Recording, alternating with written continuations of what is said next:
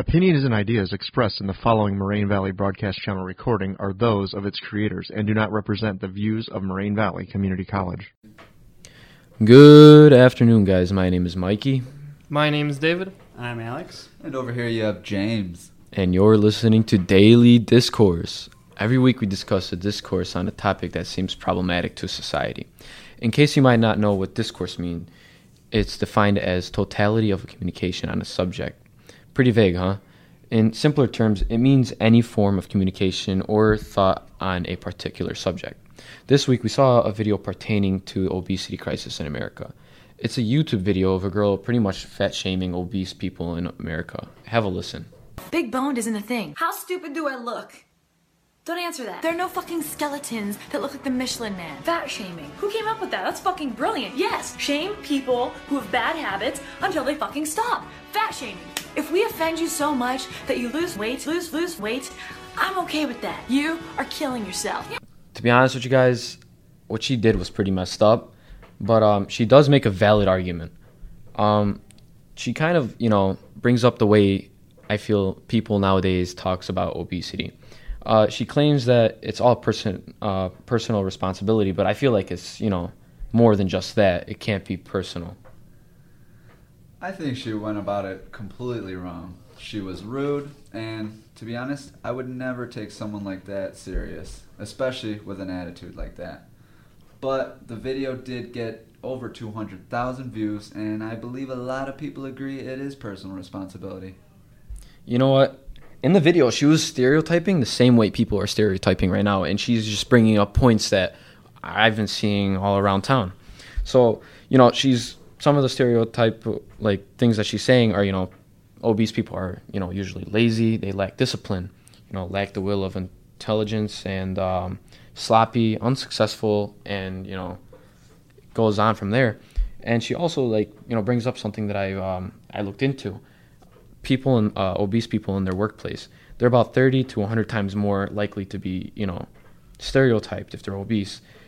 And another thing is, she said to go get checked out. Man, doctors nowadays are just, throwing that topic of obesity under the rug. They don't even want to think about it. Right. So pretty much, she says it's all personal responsibility. That's what everybody else thinks. I think that's pretty crazy given how rude she is, And she's really, she says she's really straightforward. That's what they need to hear. But it's so negative. I don't like that. And so what I'm wondering is, how can so many people seriously think that it's 100% responsibility? She claims it's totally personal responsibility. She got that from the food industry's playbook. What they say is that you have to focus on personal responsibility as the cause of the nation's unhealthy diet. More so, they talk about physical activity being the top over diet, and they state that there aren't any good or bad foods. Okay, they're pretty smart about that. So what I've been thinking throughout all this, or what I was thinking when I first got the topic brought to me, was how the heck did this all get started? So what I'm going to do, given the research that I did, is I'll give you guys a little history lesson on how it all began. So in 1971, President Nixon appointed a guy named Earl Butz to Secretary of Agriculture. And so what Earl Butz did was he transformed the farming industry into this mass production, industrial-sized business that we know today. So what he did was he gave subsidies to soy and corn farmers across the country. This incentivized them to create a surplus of corn and soy in hopes that it would reduce the price of food for the American people.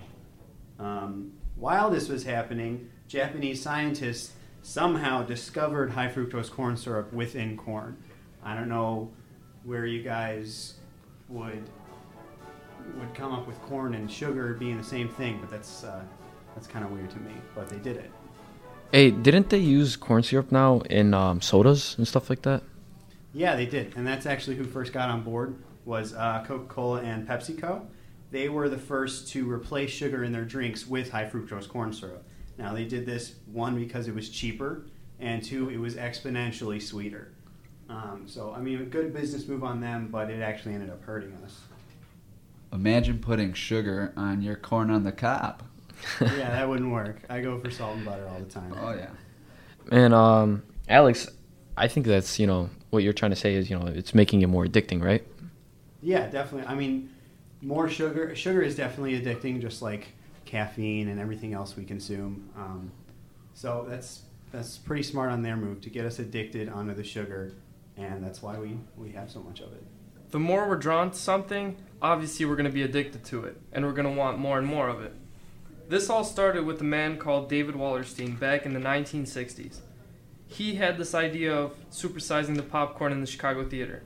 By opting for a bigger size popcorn, customers would get more popcorn at a slightly higher cost. The idea of supersizing was brought into McDonald's by him after he was appointed in the late 1970s, and ever since then, many companies got on board with this idea as well.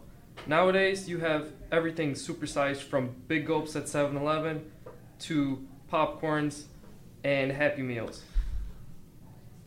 Ever since then, the cost of living has gone up, and we live in excess. See, it's hard for me because I'm a skinny guy and I want to eat extra every time I eat, so supersizing is great for me. But for, Debbie, who's 300 pounds, supersizing, I don't know what, it looks like to her, but... Probably not the best choice. You know what, James? In my commute every day to work, I go work in the city, and I see these huge billboards, man, from McDonald's, Burger Kings, etc. For one from McDonald's that I saw and it's stuck in my head is, we sized up your McPicks for you, and you had a juicy burger on there and everything. Then the next exit, McDonald's. I wanted to stop, but, I couldn't. I didn't have enough time, even though I wish I did, man. But I'm looking at it now, and I'm just, seeing that there's... unhealthy ingredients in there that, don't sit in your stomach right. And, that's what's making you fat. Right. And I'm sure everybody knows of a different fast food restaurant that has the same option where supersize this or McPick that.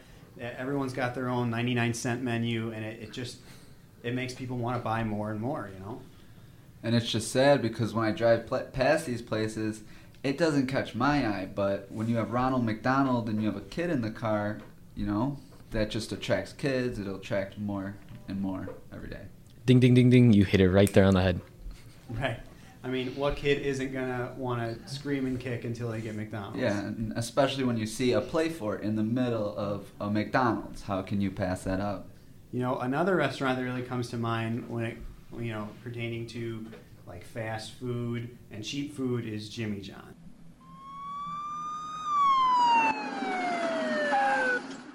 Do you know how fast you were going, son? Call me Ed. Do you know how fast you were going, Ed? You mean exactly? Yes, exactly. No, not exactly. How fast? Fast. Faster? You were going very fast. Fast is my job, officer. Fast is your job? Yes, sir. What kind of job? I deliver, sir. What do you deliver? The world's greatest gourmet sandwiches. I thought Jimmy John's had the world's greatest gourmet sandwiches. Jimmy John's does have the world's greatest gourmet sandwiches. So you deliver for Jimmy John's? I deliver for Jimmy John's. So do you always deliver fast? I always deliver fast. How fast? I deliver something so fast you freak. Jimmy John's. Oh, I don't know about you guys, but my girlfriend and I love ordering Jimmy John's.